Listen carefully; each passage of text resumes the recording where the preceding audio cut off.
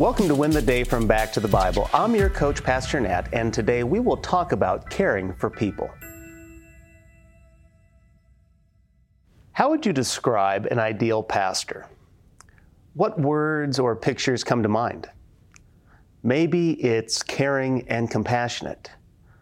Maybe it's truthful or powerful. Maybe you describe them as an evangelist or a disciple maker. Maybe you thought of a leader or an administrator. Did you say someone like a nursing mother? I sure did not, and I bet you didn't either. But the Apostle Paul described his pastoral team this way. Here's exactly what Paul said in 1 Thessalonians chapter 2, beginning in verse 7.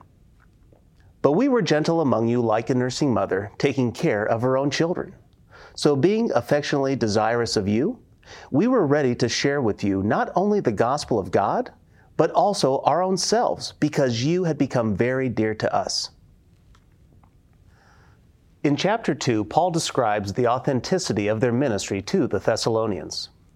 Remember, religion was big business, so it was common to find false teachers who led with flattery and bad motives. Paul says, that's not us, and you know that. And then in verse 7, Paul says, but we were gentle among you, like a nursing mother taking care of her own children. Now, when I think of Paul, this is not the first picture I think of.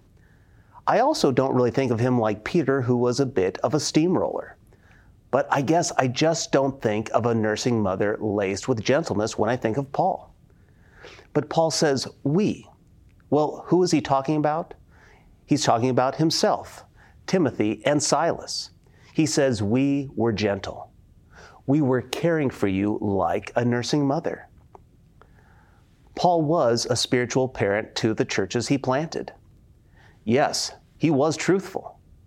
Yes, he was a leader. And yes, he was an evangelist. He was smart, but he was also a pastor. Pastors are called to care for the sheep. They have a burden for their spiritual children. Now, you may know this, but we have 3 boys.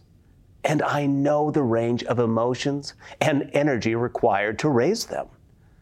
My wife has a heart that aches for their best. This is what a pastor is called to do, to care for the sheep. Now, sometimes this requires tough love, but through it all, it's to be wrapped in gentleness. This is why Paul continues in verse 8.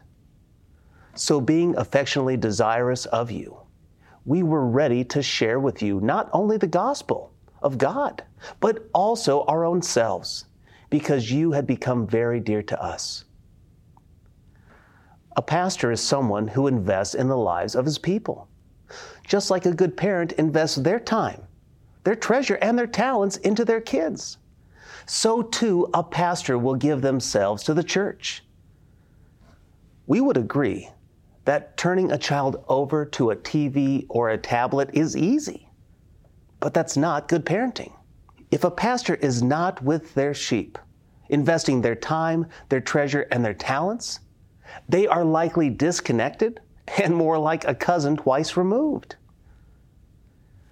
Now, I recognize that the majority of us here today are not pastors, but I can guarantee there are people who are our own spiritual children. There are people in our lives that we care for greatly. We want their spiritual health nurtured.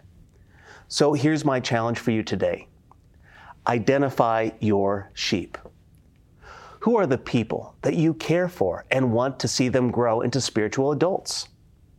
Identify those people and begin to care for them like a nursing mother would care for their own child. Now, there are many ways to care for those people. So identify the people and begin to actively care for them today. When we gently invest in the sheep, that is when we will win the day. Hey, I hope you enjoyed the message today. If you'd like to go even deeper, join us in Go Tandem. Go Tandem is our spiritual fitness app to help you move closer to Jesus each and every day. So download Go Tandem on your mobile device. Oh, and by the way, This service we offer is at no cost to the user or even to the churches who benefit, but it does come at a real cost. Would you consider partnering with us at backtothebible.org? That's backtothebible.org.